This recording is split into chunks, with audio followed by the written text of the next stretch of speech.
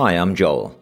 This is the Creativity Pulse podcast, a podcast where we dive into the cool waters of creativity and cruise around some creative thinking, evolution of ideas, and innovation that currently exists in a variety of industries and businesses, big and small.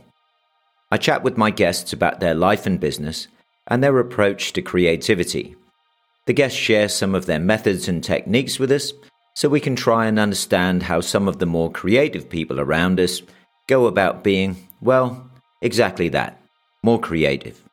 For those of you just joining us, let me explain how things work.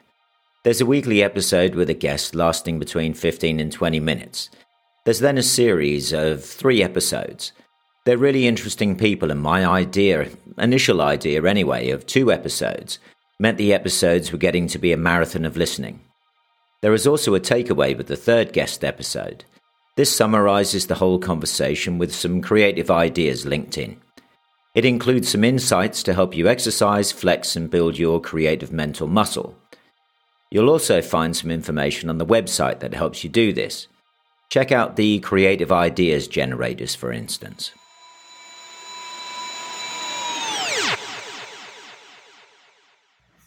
Here we are back on the Creativity Pulse. I'm with another exciting guest. Who are you? Where do you come from? What do you do? Hey, I am Dr. Michael Steiner. I am located in Central Florida. I do lots of different stuff. You can find me on Twitter or TikTok at Dr. Michael Steiner, the Dr. Michael Steiner. And I've got kind of 2 things. So I'm the founder of Steiner Solutions, which is a boutique coaching and consulting firm focusing on helping leaders and organizations unlock their next big idea. And that's my Batman role, right? That's what I do at night, protecting the streets of the internet on doing that kind of thing. And then my daytime, my Bruce Wayne role is I am the vice president for innovation at Southeastern University, which is a private liberal arts university located. Traditional campus is located in Central Florida, but we have 200 campuses globally, everywhere from Uganda to Sweden to all 39 states, and we're working on one in Singapore right now. So all over the place. Liberal arts, I've always sort of struggled to find what that is. It's as if there are unliberal arts. What are liberal arts? Well, technically, I mean, it's in the United States. It's a designation. It's actually more code designation than it is actually like branding moniker. It's just a way for them to differentiate. And private liberal arts is to differentiate from state-funded university, to differentiate from community college, to differentiate from trade vocational school. So in the United States, we have all of those, different forms of higher education, and higher ed is the bucket that all that falls into. So a private liberal arts is the designation for a university that has multiple areas of studies that goes at least through a full, what we call a 4-year bachelor's degree. So that's your 4-year kind of undergrad. So anything that has like 4 or 5 different fields of disciplines kind of goes from there. And then you have college versus university, and that gets a whole another layer of distinction. Americans love slicing the pie 100 million different ways, because you can only bill somebody if their pie is sliced into a specific way. So that's how that works. I know we've chatted before. I grew up in Houston, Texas, and New York State, up near Poughkeepsie. And I know what you mean about Americans liking to divide everything up. I remember watching baseball in my teens and thinking, I'm being bombarded by statistics. Every time some chap sort of stood at the plate, it was, he's got a 3.69 RBI and a 4.76 this. I was like, my gosh, you need to be a statistician in order to understand the baseball game. And oh, yeah. My dad was like, no, just watch the guy hit the ball. Watch when the pitcher hits him. And it was like, wow, that's kind of exciting. It's 50 men all out of the dugouts, all on top of each other. It's like, yeah, I like America. Oh, yeah. Oh, yeah. Any excuse to throw a few blows, especially in Texas. That's how they do it out there. So yeah, as long as they keep the gun on the rack of the pickup truck. Fun thing about Texas. Yeah, a lot of people don't know this. So Texas still has a what's it called? It's called a mutual combat law. So in Texas, if you and a guy want to have at it, and go fist fight, you can't shoot each other or anything like that. There's no dueling laws, but this law is kind of like the last holdover of the dueling laws. So you like two guys can go at it in mutual combat, and a police officer will walk up and be like, "Do you both consent to this?" And as long as both people say yeah, he goes, "All right, boys, keep it out of the street." And as long as you're not like in the middle of the street or anything like that, they won't stop you. Like, and you can't push for assault and battery on the other person. They could all, as long as it's mutually agreed for mutual combat. So it's still a wild state out there. It's fun. Fun indeed. I was saying, I think I know a few people from England who would love to move to Texas. I think they're probably on the internet at the moment going, how do I get to Texas? That's insane. I guess there's a certain sensible sort of side to that. I know in our sort of past conversations, we've spoken about the American ideal and sort of going back to the 50s and 60s and, even further back to sort of the founding fathers. And I know you've got some interesting stuff to sort of talk about on that. Yeah. Do you think America still has that sort of ideal where, you can sort of throw a few punches and as long as the cop says it's okay, you can have at it, so to speak? I think Americans function best when that is an option for us. I think part of a lot of the American identity that we're dealing with right now is because there's a group of people that says that that's not a quote unquote civilized way to go at it, to take care of your problems, which I understand, right? Okay, so violence should not be your first action, and I love the phrase from Isaac Asimov. If you're a sci-fi reader, he's in the Foundation series is violence is always the last refuge of the incompetent. So love that phrase, right? Love that phrase. And I'm not saying that should be like our first option, but the American psyche identity was built on people bickering. Like, you go all the way back to the founding fathers. They did not agree with each other. Like the founding fathers created the first two political parties that we understand as today. And the beauty of the American system is that it can bend to the fight. And so that's where, to me, the most dangerous thing for the American system is a unified Senate, Congress, and presidency. So on both sides, right? So when we had it under Trump in 2016, and then when we had it under Biden again in 2020, that is the most dangerous form of our government, because our government wasn't built to have a bunch of people easily agree on everything and easily pass stuff across the board. It was built to cope with people vehemently disagreeing with each other. And the idea is that it's that dialectic theory, right? That the Enlightenment was really kind of obsessed with, was that from the collision you get, growth and you get movement. And if you don't have the collision, then you don't have movement. Now, luckily, a lot of the majority splits and everything and all that kind of stuff was more it was more numerical than it was real, right? And we've already found that both parties have more division. Again, we like to divide ourselves in America. It's kind of what we do, as we were talking about on the front side of it. So it ended up not being as harmful as it could have been, but it could have been terrible on both sides, right? Irreparable. And one side probably does think it's pretty terrible, just in the nature of the Supreme Court elections that the Republicans were able to get through in quite a short period of time. And so, that's another thing. I don't know how much you want to wax eloquent on American politics, but that's where we're kind of at as a society, right? So me and my friends were talking about how from you probably got from 1990 to about 2000 and really 8, but maybe more like 10 is where it last, was what we called the golden age of American comedy, right? So this is where you have The Office. This is where you have Wedding Crashers. Will Ferrell is at his height with all the different stuff, and you have The Hangover, and it was just, you go back and watch those movies, and so irreverent, even on the female side, right? This is where we also had Bridesmaids, right? Which is kind of was a big coming out movie. That was at the tail end of it. You have this golden age of American comedy, right? Where everybody's making fun of everything. Nothing is sacred. Everything is making fun of you. Family Guy, as a TV show. And now we're at this time where you can't do that, where people can't have, like, we haven't had can you name a good comedy movie that's come out in the last 10 years, last 12 years? I can't even name one that tried to be a comedy. I think if you try and do that nowadays, you just get shut down. Someone's standing there going, taking that big inward deep breath, and you can just see the sort of hailstorm of shutdown coming at you. I think right.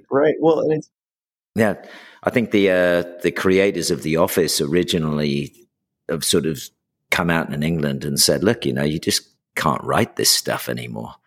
We're not having this great British sort of verbal combat and discourse.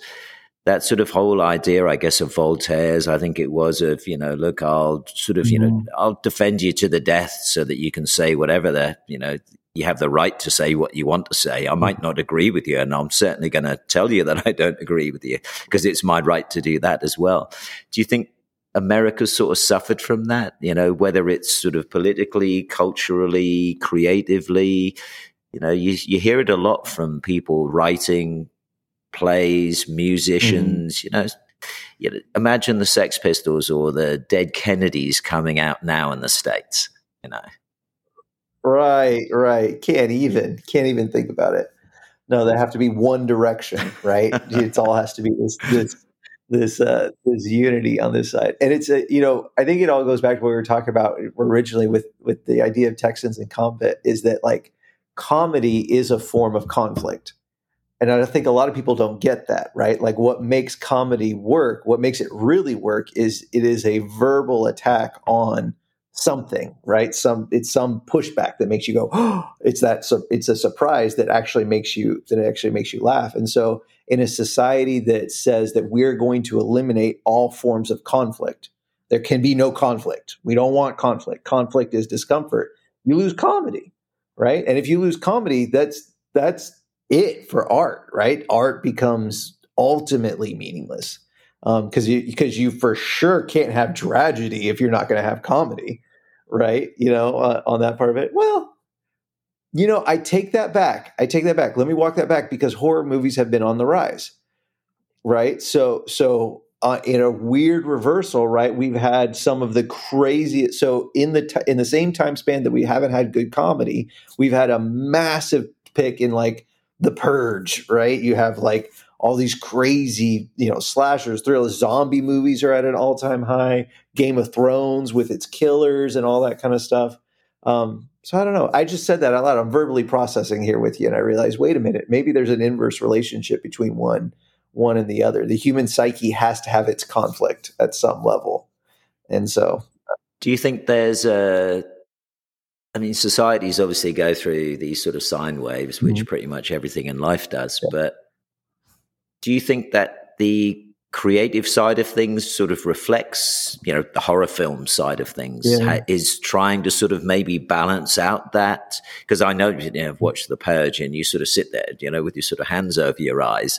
Yeah, exactly. With that sort of look on your face of, oh, please, no. Right. Oh, no. Oh, gosh. Okay. Oh, yeah. Oh. But do you think they're sort of trying to balance that lack of other side of it out? Yeah. I don't know if it's a sense of balance, but it's definitely a reflection of the mood of the producing culture, right? Like, art is always the mirror of the culture at the time. That's held true for forever. And so it's definitely, you could definitely, maybe it's not a causation. I wouldn't call it a causation predictive relationship, but it's a correlated relationship where whatever is coming out on the art side is reflective a lot of how people feel on the other side, And I think you really see that well with the superhero obsession that we went through for 10 years. And a constant obsession. I don't know if you kind of noticed it.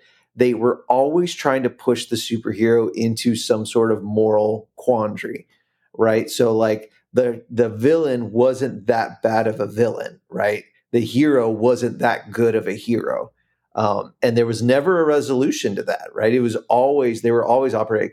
You compare and contrast that to the old Western, which is what people always compare superhero movies to, is the old Western. In the old Western, good was good, bad was bad, right? There were the good guys and there were the bad guys, and you could always know who the difference was by the color of their hat.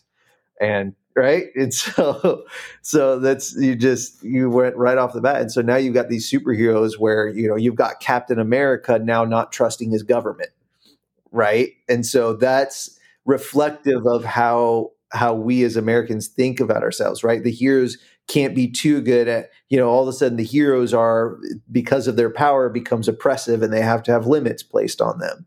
And all this different stuff. You've got this villain who's wiping everything out and they lose in the first little bit.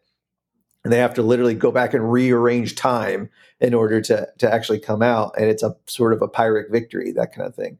I think that is probably the reflection, if somebody was some art major somewhere, some art postdoc graduate needs to write that paper. If you're watching this right now and you're struggling for what to do your dissertation on, the reflection of the American society from 2010 to 2020 as reflected in the Marvel saga, that would be a great PhD for somebody to write. So I'll read that. 2 years time, Scan, Jussor, and all of the other sort of sites that you can go to find that. Yeah, I'm sure that three competing people around the world have picked up on that. Yeah, it's cool.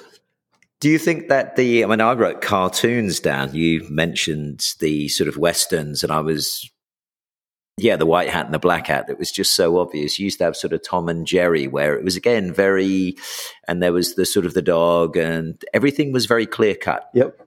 Do you think, have we grown up in recognizing? I remember watching Seven with Brad Pitt and Morgan Freeman. Yeah. And just sitting there going, oh God, please don't open the box. Please don't open. Oh, he's opened the box. Yeah, there it is. Yep. And everybody knew what was in the box. Mm-hmm. And it was just one of those films where you just thought, wow, that's how life is though. Mm-hmm. The bad guy won. Right. The good guys got it, got need. Yeah.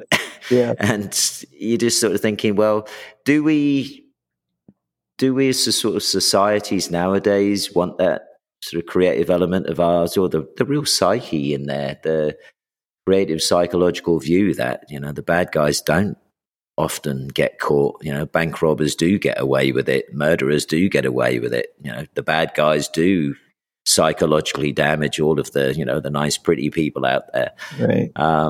Do you think there's something sort of reflective, globally maybe in that? Because these films are watched by people all over the place. Right, right. Well, I think it's definitely reflective of how people think. And I think the problem is the problem I have with it. So here's what I'll say.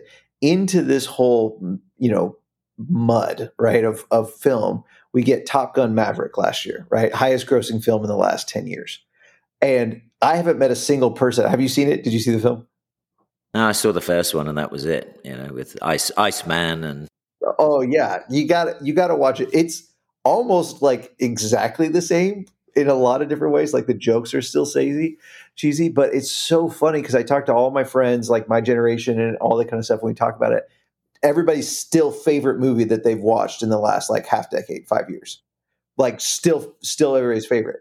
What was crazy about it? There was a good guy, there was a bad guy, right? And they did really well in this time in that they didn't like personify the bad guy. It was more of like a bad challenge. It was like, but these were bad dudes. These were clearly bad dudes. Nobody questioned it, and it was a challenge that was more than anybody could defeat. Right? It was way bigger than anybody could defeat. And in typical Tom Cruise fashion, he does it, right? He teaches them how to do it and they all kind of go, I don't want to give the whole movie, but you knew it going into it, like, cause that's how it was in there. And it was so refreshing, and it was so wonderful. It's the first movie I've watched in 10 years where I left out of there wanting to be a better person. And so that's the thing, is that art can either cause you to really be like, yeah, that's just the way the world is, or it could be like, man, maybe I'm inspired to do something better. And I think that's the option that as artists you have, right? Do you want to just reflect the world as it is in your art, or do you want to reflect the world as it could be through your art and inspire, challenge? And I don't think that there's a way that you should, right, what artists should or shouldn't do. But if you as an artist want to talk about your impact and increasing your impact, why be the echo chamber when you can be the thermostat and change the temperature of everything? What an excellent expression.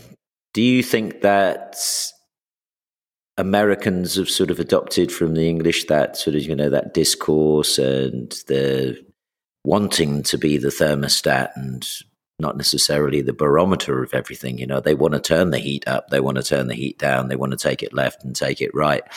I think we as British people sort of look at the Americans now and go, I wish we were a little bit more like that. Do you think that Americans are getting better at that sort of thing? Yeah. I have a lot of thoughts to do going 100 different directions. So on the front end of your question, we talked about the comparison and contrast between Americans and American society and British society, both being, global reserve currencies at one point, both being, global powers at one point. I think comparatively between the two, and this might shock a lot of people, comparatively between the two, Americans suck at governance. We just are terrible at it. We've never been good at governance. We've specifically built a system that, when you look at it in its totality, is an anti-governance system. Like, the whole thing is built to make sure that nobody in some central place can be that good, can tell you what to do in your individual place.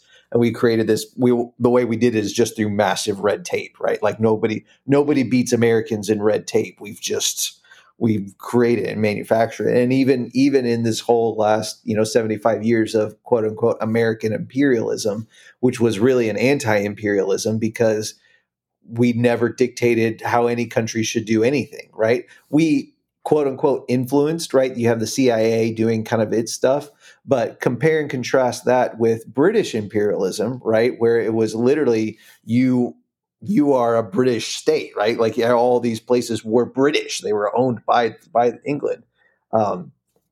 It's like kittens, right? It's comparing a kitten to a lion. The only thing we did that we had the option was we had bigger, better guns patrolling the ocean. So that was the thing, is we just told everybody, all right, guys, you guys are going to stop killing. We told all the Europeans, all right, Europeans, stop it. Stop shooting each other. You're done. You're not going to shoot each other anymore. And the way we're going to make sure you don't shoot each other anymore is controlling your oil and controlling your wheat, so that you don't have to worry about that. And then you're going to help us choke out Russia. And that's a whole nother thing. Great book I just finished. It's called The End of the World is Just the Beginning, by a guy called Peter Zeihan. Best review of the last 75 years, and like where the next round of globalism. So that's all I'll say. That book is the finale on everything, comparing and contrasting the English and American systems. But as far as Americans sorting out, for us, what's happened over the last 2 or 3 cycles of American identity, right, is American identity does best when we have a challenge to conquer.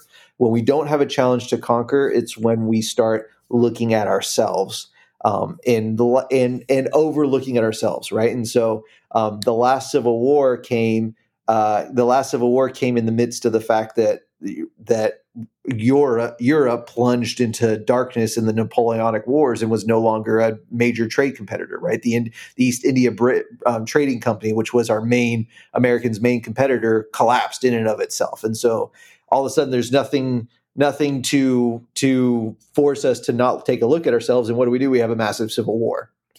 at the end of the Civil War, what becomes the next challenge is the frontier, the West, right? We have to conquer the West. We're gonna redivert all this negative energy. We sorted out this one system. We're gonna we conquer the West. Then we get through the West, and we have another problem. There's nothing to conquer anymore. And so this is where you have the industrial revolutions, all the way up to leading into the first couple world wars, right? And so the world wars are now we have another baddie to kind of look at, and then at the end of the world wars, there was the Cold War, because we have Russia. Now it's the baddie. And so there's a guy named Orson Scott Card. He wrote a book called Ender's Game that a lot of people may have heard of, but he wrote a bunch of other books in a series. Have you read the whole series? That's all we have time for this week. If you want to find out the answer to Michael's question, tune in the next 7 to 10 days when we bring out episode 23 with Dr. Michael Steiner. Thanks for joining us. Don't forget to have a look at the website. You'll find some stuff to help you develop your creative abilities. I'm Joel. Who are you? Where do you come from? And what do you do?